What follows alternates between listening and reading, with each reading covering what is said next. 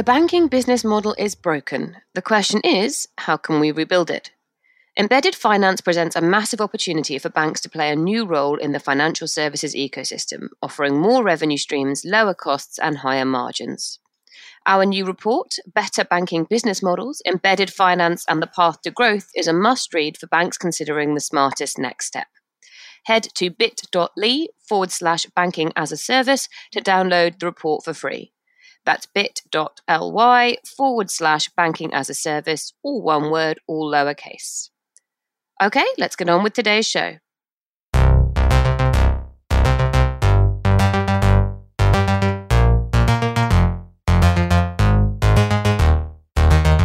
Hello and welcome to FinTech Insider Insights. I'm Sarah Kocianski. As the severity of COVID-19 was recognised by world leaders, a wide-scale shift to remote working and socially distanced interaction rapidly increased the pressure on cybersecurity teams. That all started around March of this year, and 7 months on, we're now in October, which is also Cybersecurity Awareness Month. So with that in mind, in today's show, we're going to be diving into the topic of cybersecurity in the financial services and fintech spaces. Joining me today, I have some fantastic guests, all from different areas of the tech and cybersecurity industry. So returning to the show, we have Joe Blumendahl, Head of Strategy at Mitek. Welcome back to the show, Joe. Hey, Sarah, good to be back. Thanks for having me again, and greeting you all from Amsterdam. How are you doing? You good? I'm good, thanks very much. Our country, like yours, I think has gone into second lockdown, so can't go to the pub, but we'll survive. Oh, we can still go to the pub. It's poor Wales who have been banned from socialising inside. I feel sorry for them. The Welsh seem to get the brunt of it, but I'm sure it's coming our way soon. I don't think we're doing any better. Make the most of the pubs whilst we can. Making his FinTech Insider debut, we have Oliver Rooney, who is the CTO at VoxSmart. Thank you so much for joining us, Oliver. No problem. Thank you very much for inviting me on. So, as it's your first appearance, could you start by giving us a little bit of an overview of VoxSmart? Yeah, absolutely. Thank you. So VoxSmart is a provider of SaaS and software solutions for mobile surveillance. We started off doing mobile voice capture, IM capture, so WhatsApp, WeChat, and SMS. And of course, we've started recently doing communication surveillance and trade reconstruction, so applying natural language processing, AI, ML stuff, to a sort of multilingual tool for capturing and analyzing all kinds of different communication channels that a financial institution might have for compliance purposes, for risk reduction purposes, for regulatory sort of trade reconstruction purposes as well. Brilliant. Well, I'm sure you'll have much to share on this topic then. Do my best, certainly. And we also have our very own Ewan Silver, who is our CTO here at 11FS. How are you today, Ewan? I'm good, thanks, Sarah. How are you? I am good, apart from an emergency trip to the dentist this morning, but I shall battle through. The anaesthetic is mostly worn off now, so I think I have mostly recovered the power of speech, but let's see how we go. Okay, looking forward to it.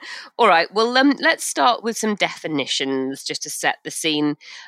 So what are my guests' definition of cybersecurity? You can all have different ones. That's totally fine. That's kind of the fun of these questions.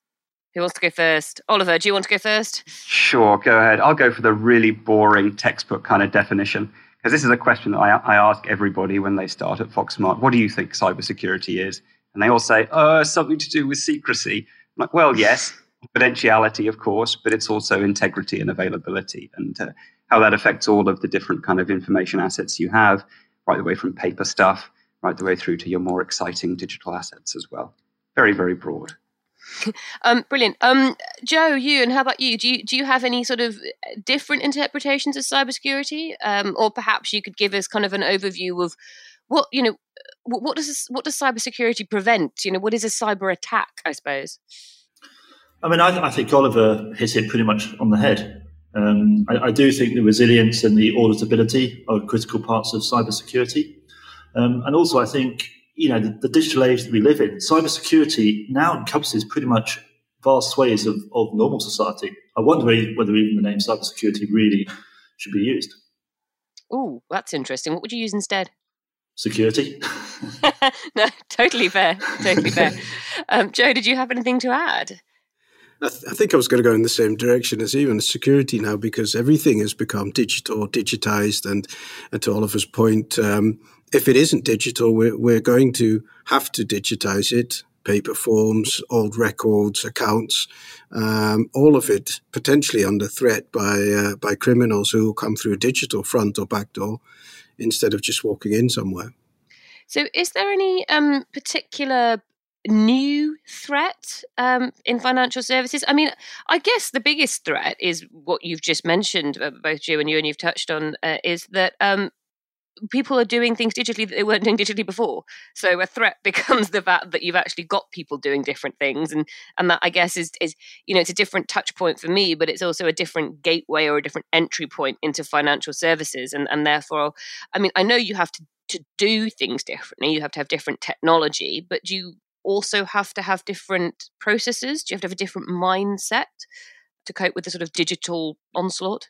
I think the ubiquity of digital services, mobile phones, all that sort of stuff, the way that people expect to interact with banks and other financial services means that, people's devices are a lot more open to being hacked. They will blame the banks for a lot of that.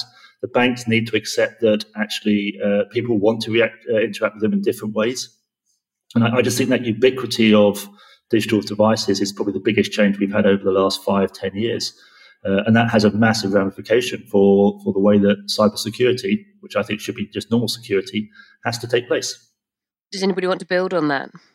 Yeah, I think there's not just has there been this huge increase in attack surface because everything now is digital. Everybody has multiple computers, right? There's this huge exposure there, but there's a big change in the threat actors who are involved in it. It used to be the case that cybersecurity 20, 30, 40 years ago was just, people doing it for fun, people doing it for intellectual stimulation. Then it became, more and more the province of cybercrime, of organized crime, and of state actors as well. And I think very worryingly, probably in the last 5 years, you've seen kind of the overlap of state actors and cyber criminal type of activities when you're looking at direct attacks on financial institutions by state level actors.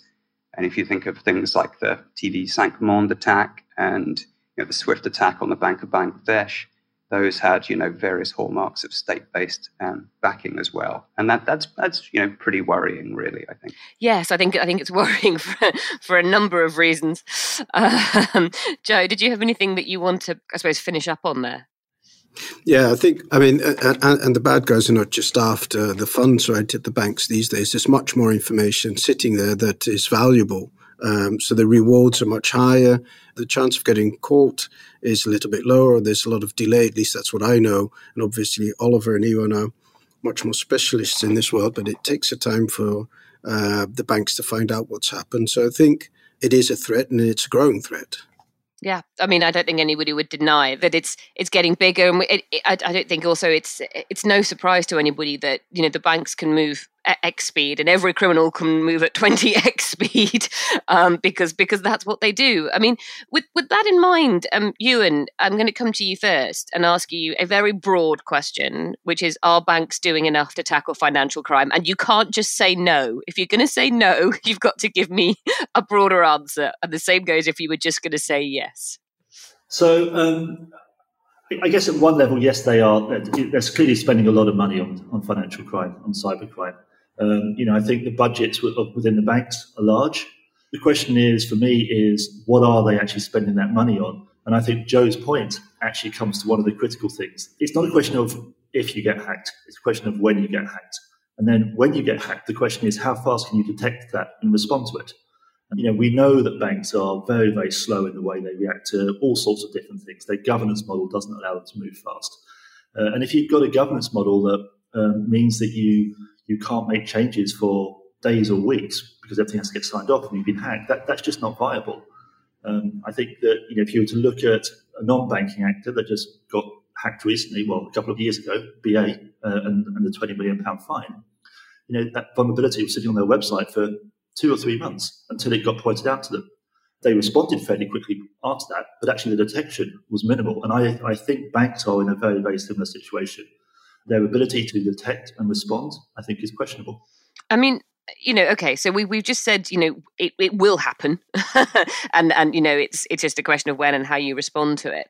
What do you do, or how do you help your customers if the attack means that your customers lose money or their data? Because people are, I think, as they should be, but increasingly worried about a hack that takes their personal data. Is there anything that banks and large financial institutions need to be doing to rebuild that trust with customers? Well, Sarah, what we usually see, what I see our clients do is refund and repair. They're not doing that because potentially they have to because of legislation or anything like that, but they just can't have the reputational damage, and they don't want the reputation of being an easy access and an easy target. I also think it's, the reputational damage is, it goes both ways. So customer trust, if you get hacked, you're seen as a weak actor. But on the other hand, I think, as the fintechs will point out, being open and honest when you do get hacked and you do lose data actually helps build credibility. And I'm not sure the big banks are particularly good at that. No, often when something happens, you get a statement from a bank which still sounds as though 75 people in a PR team have written it, and it is lacking in any either nuance or human emotion a lot of the time. Because if a hack happens and money gets taken from a customer's account, which I know doesn't happen that often, but it can happen. That could be every penny they have. You've got to at least reflect that they are probably quite distressed about the situation. You might be less distressed if your email address gets pinched, but it's not really the point. Talking about fintechs, Oliver, I mean, have fintechs been kind of forerunners here? I mean, what do the fintechs that you know of do differently to banks when it comes to ensuring cybersecurity? Do they have different measures? I think maybe to Ewan's point, from what I know, their governance processes probably are quite different, which would make a difference. What's your experience been on that?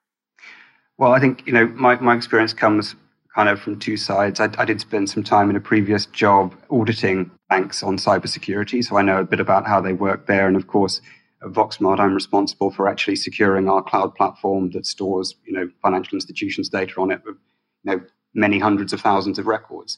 And the single biggest difference is actually just agility, that a small organization can make changes fast, as Ewan says. It's not so much necessarily governance, because the right types of governance structure are kind of appropriate and scalable for different types of organization. It's just the size of the organization, and also a huge difference is kind of, accumulation of legacy technology that banks have. I mean, a lot of them are sitting on IT systems that could be 30, 40 years old in some cases. And I'm not joking, right? They are mainframe systems. They are hard to secure.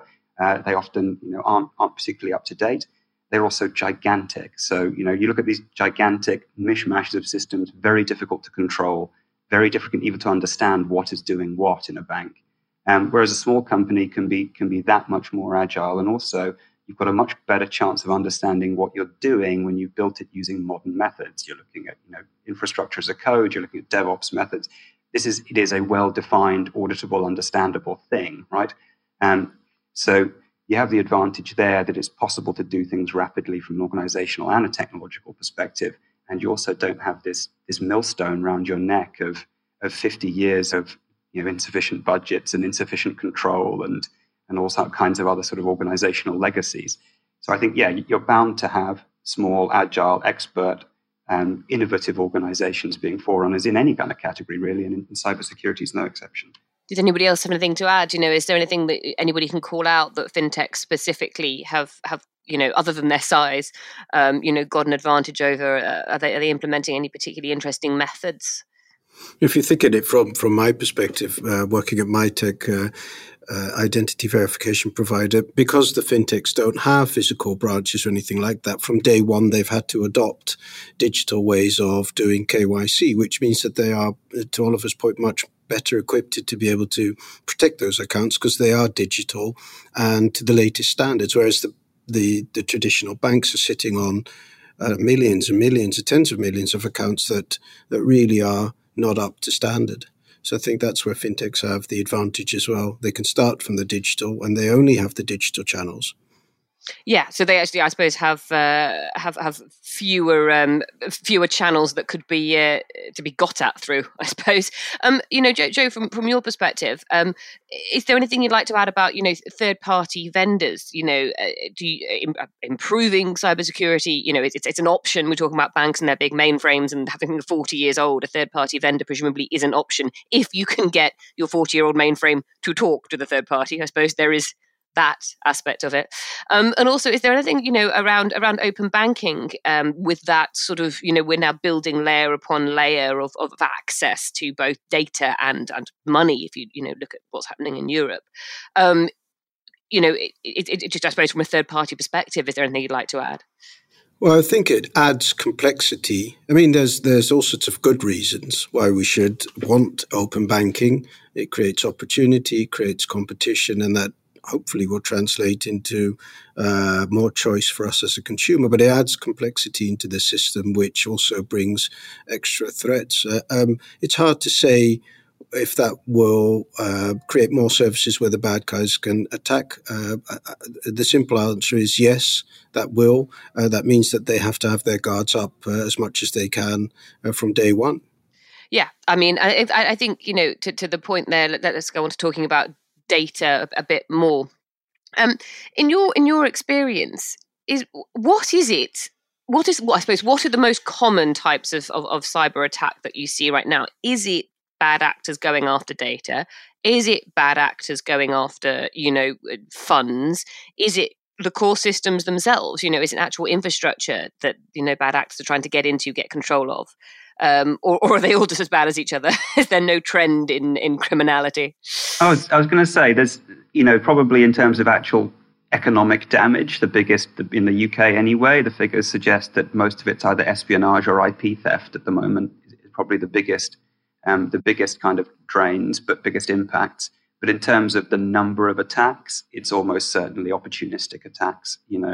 It's somebody's grandmother getting ransomware on their laptop or something like that. That's happening very, very, very frequently. The really kind of orchestrated, targeted attacks are substantially less rare, although they're very, very damaging when they do happen. The thing that kind of probably catches a lot of organizations out is when those opportunistic attacks, someone in some department accidentally clicks the phishing link, and then that escalates into a targeted attack across their entire infrastructure. So I think there's a large volume of small attacks and then a small number of really, really big, scary ones too. Can you tell me a bit more about what you mean by espionage? And then, sorry guys, I want to come to you, but I just was like, espionage? Is this spying? I wasn't expecting this to come up today. There was a report actually that was published. It was published by which of the government departments done with Detica, but they reckoned that it was costing the UK economy like £10 billion a year, espionage. They didn't really go into a lot more detail beyond that. I guess they wanted to stay mysterious and cool sounding. But IP theft, they also put that like 10 billion a year, 10 billion a year in terms of lost IP from industrial espionage, that would be, which is, the entire kind of impact of fraud last year in the UK was only 6-7 billion, something like that. Thank you. I was just intrigued. As I suppose the word espionage is supposed to intrigue, isn't it? You had a point to make before I fell down a rabbit hole of spying. Yeah, I mean, I think one of the important things to remember here about sort of the actors is, the external actor, the hacker and everything, it looks good on a Hollywood movie. But the reality is that most systems don't get hacked into the firewall or those systems. Actually, I think most threats and most data theft actually is someone internal. It's a disgruntled employee or something like that. It's just easier for an internal employee to be socially engineered to either give out that information, or they may decide to go rogue and steal it. What typically the way these systems are built is once you're inside, it's open. You can generally move around. That I think is probably one of the biggest threats that people don't really realise. Joe, did you want to add something on that? Yeah, I was thinking about what Oliver was saying as well, but also even this single point of failure is a big problem. At least that's what I'm hearing in the market. And because it's digital, they can just keep hammering at the systems and hammering potentially at the people, which is very much a big problem until they find that one person. Once they're in, like Ewan says, you're in. And I read somewhere that almost 70% of your ins are actually through phishing, or somebody's given up data or granted access where they shouldn't have, accidentally in most cases. Yeah, no, it's it's a sad fact, but humans are often the point of failure in organizations. With that in mind, sorry, Ewan. Yeah, people get hacked, not machines, right? Yeah, and I was reading something very interesting about the brainwashing that can go on from external actors to employees. We won't go into that today. What I was going to do was move it on to, okay, we know humans are a point of failure. What technology can we use to help the humans to make their lives easier? And is it being used sort of to its full potential? I'm sure somebody is going to talk to me about AI. I don't know who wants to go. Oliver, perhaps you want to jump in first on that one, but I know that there are other technologies out there. I was actually going to start somewhere easier. I mean, it's somewhere simpler. It's the best thing to help people out with technology is to take away the things that people find hard and replace them with things that computers find easy, right? And, like passwords, right? Multi-factor authentication absolutely changed the game, right? And when you look at things like AI, you're actually taking something that people find very easy often and trying to make computers do it, which is why things like, face recognition, it's taken quite a long time to get very good. A lot of the, speech recognition is an area that we spend a lot of time looking at. And actually, machine transcription, even state of the art today, is quite bad compared to, a person listening. One will produce English and the other one will often just give you gibberish. So I think the key thing is pick your battles there. Don't make people remember bad passwords, give them two-factor authentication, but keep the people doing what they're good at. Yeah, that's really interesting, actually. There's a service I use that recently contacted me to say that they were introducing two-factor authentication, so everybody had to set a PIN. And then a few weeks later, they said, actually, due to feedback from you, we're not going to do PINs. We're going to do a memorable word instead. And I was like, oh, that is nice. You've actually listened to your customers, and as long as people don't put their pet's name, I suppose that's the danger there. But it is that interesting, the points of failure again come back to being human. Any other technologies that people want to shout out before we move to some ad reads? I mean, one of the things I'd actually pick up on that point about sort of listening to feedback. I think that I agree with Oliver. The ease of use is critical, but actually I find that one of the problems is that every bank has a different set of criteria, different password capability, or some let you do 2FA, but others require you a memorable word, etc. And what I think should be used a lot more is giving people the choice. I want to be able to use 2FA and this particular process, and banks should make it easy so that people can use a multitude of different systems. And if they then allow, and as long as you can use 2FA plus this, or you can use this and this and this together. Getting that ability for customers to choose the security mechanism that they want to interact with the bank would make everything a lot easier. That just doesn't seem to happen. No, I can agree with that. I'm terrible with numbers, but I'm much better with words. So giving me the choice of using memorable letters or words, I'm much more likely to get it right. Joe, any final thoughts from you on that? Yeah, throwing up multiple layers. So you need to give them choice, but also spreading the authorization, if you will, across the organization. So if something needs to be authorized that is a potential threat, I think if there's a single point of failure, you need to spread that and then add in biometrics like we've just been hearing. And all of a sudden it becomes much harder to get in. Yeah, no, that all makes a lot of sense. So we're going to just pause there for a minute to hear from our sponsors. This episode of FinTech Insider is brought to you by Mitek. Combining the world's best forensic experts with the industry's most advanced technology, only Mitek delivers banking-grade identity verification with the highest possible assurance level, massively reducing risk, fraud, and costs. Discover more at miteksystems.com. This episode is also brought to you by Jack Henry Digital, the pioneers of personal digital banking. They're reviving the vision of financial institutions being on a first-name basis with customers by offering a platform for personal, human-centered service that puts the customer first. Your customers experience immediate accessibility, while your employees get cloud-based, core-connected tools to offer service at the moment of need. To learn more, explore the team's latest insights at jackhenrydigital.com. We love making podcasts at 11FS, and this is not our only one. If you haven't checked out our sister podcast, InsurTech Insider, then you're missing out because we've published some of our best ever episodes over the past few months. From the future of work to the biggest industry InsurTech news, there's a topic in there for everyone who wants to keep their finger on the pulse of the industry. head to ii.11fs.com to start listening, or just search InsurTech Insider on your podcast provider. Okay, back to the show. So, as we mentioned at the top of the show, October is Cybersecurity Awareness Month, and this year's theme is Think Before You Click.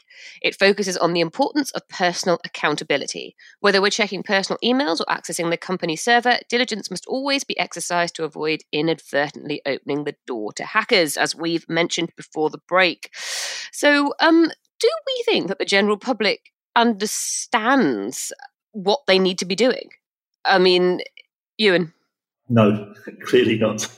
That's why I said earlier in the program. The biggest risk is the ubiquity of devices.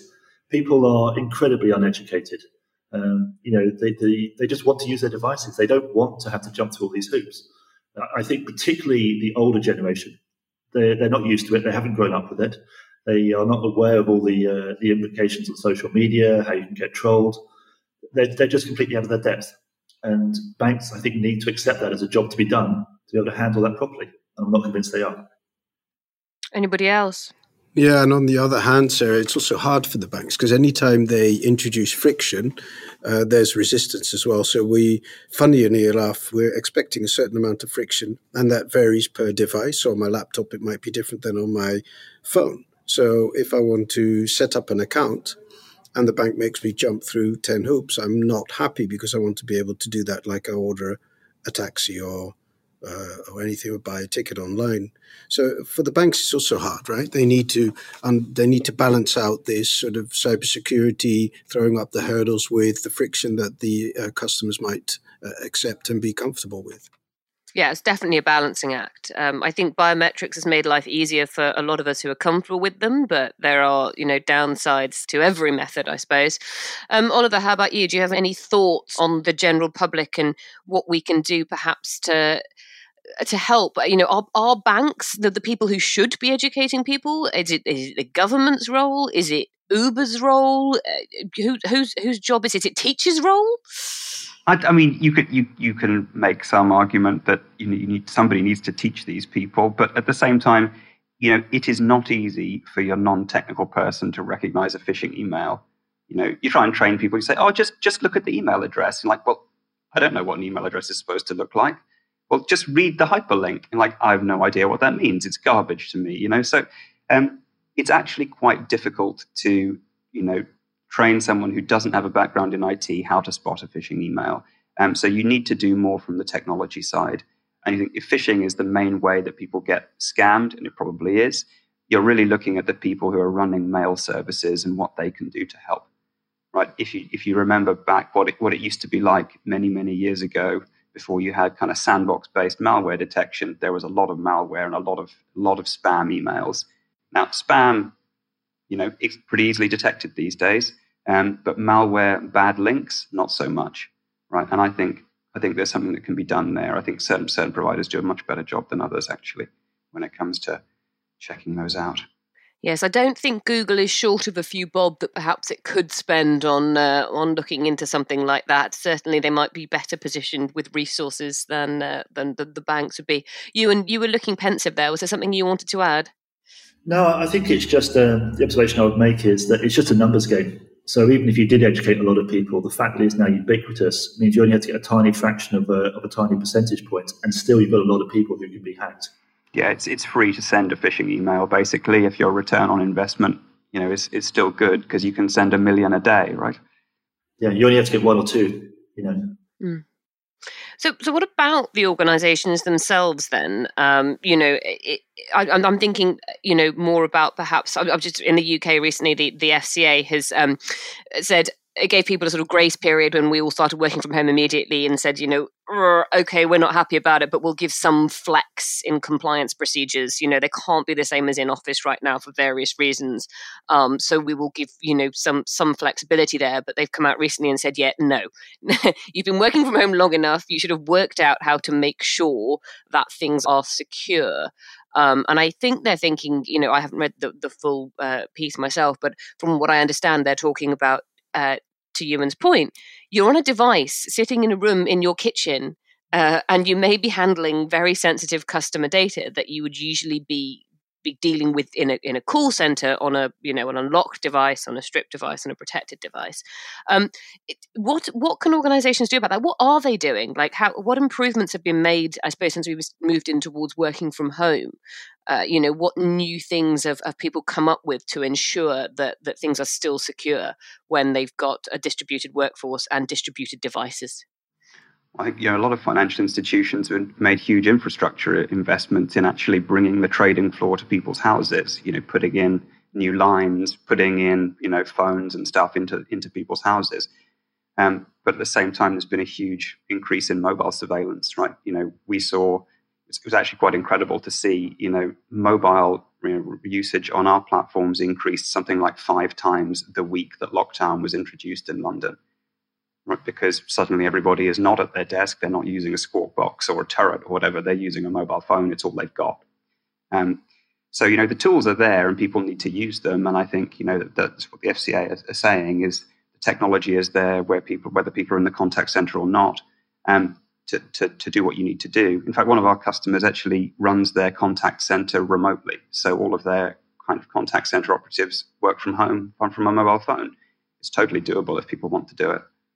Anybody else on the working from home point? Is there anything else anyone would like to add? I actually think this is where a lot of the fintechs benefit, because they're natively digital and also they're natively remote. We 11FS are natively remote, so you build your systems to work that way.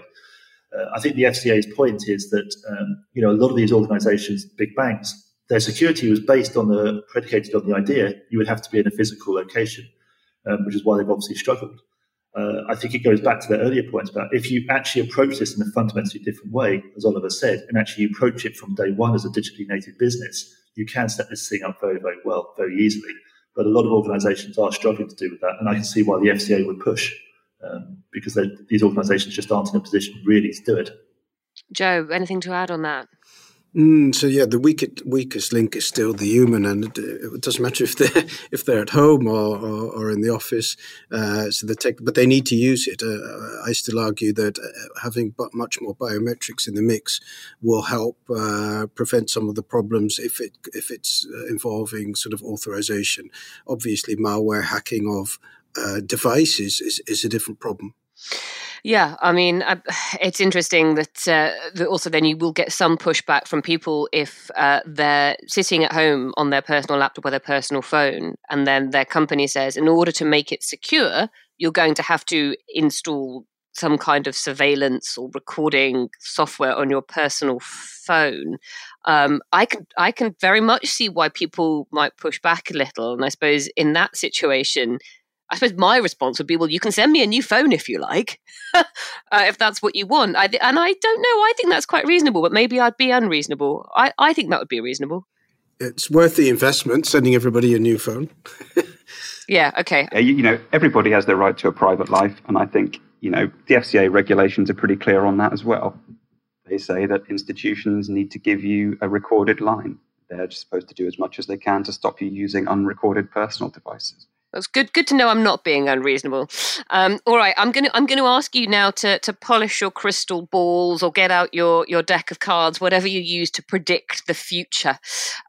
So, are there any technologies that we think aren't being used enough? And with this in mind, so completely accept your point, Oliver, that there are much simpler things we can do first with technology we have now. That would be the first step. But what would be the next step? I don't know if anybody wants to throw any buzzwords around. We could have some machine learning in there, some 5G if you fancy. Anybody got a soft spot for IoT? Anything else I might find in one of a million press releases that comes through my door? But on a serious note, is there anything in there that you think actually could make a huge difference in this space? I mean, a lot of it, like IoT, is actually the source of the problem. These unsecured devices that have been thrown out there, these are exactly the things you shouldn't be putting into your infrastructure, at least until there's a much stronger security capability in place.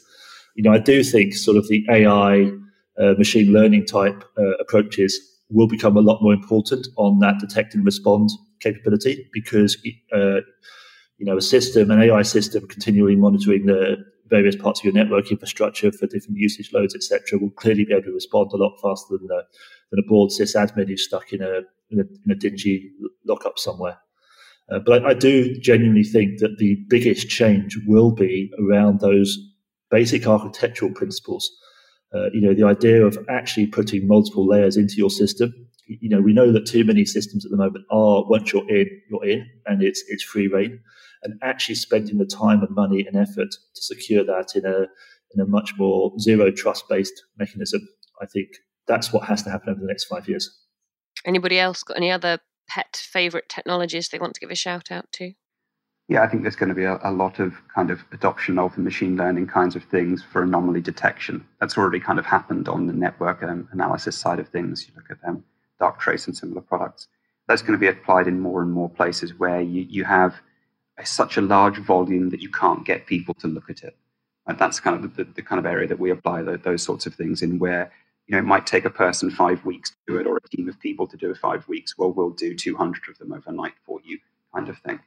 So the automation of those relatively simple, but many, many, many tasks. Because you're right, with IoT in particular, when you've got millions and millions of connected devices, people cannot keep up with that. So yeah, you'll see a lot of automation around those processes for detection and response, vulnerability management and patching. Yeah, I mean, I say that I know too much about them to accept IoT devices. I will not have Alexa in the house. I sort of feel that I know enough about how vulnerable they are to go, no, thank you very much. Who wants light bulbs that can catch malware? Where's the value in that, honestly? Yeah, and I'm not so far gone. I can't still turn the TV on using a remote control if need be, and I can look the weather up myself and still set a timer. I am capable of these things. Joe, any favorite technologies you want to give a shout out to? We haven't had any blockchain yet. If anybody wants to throw that into the mix, no blockchain. All right, I feel the same. It's fine.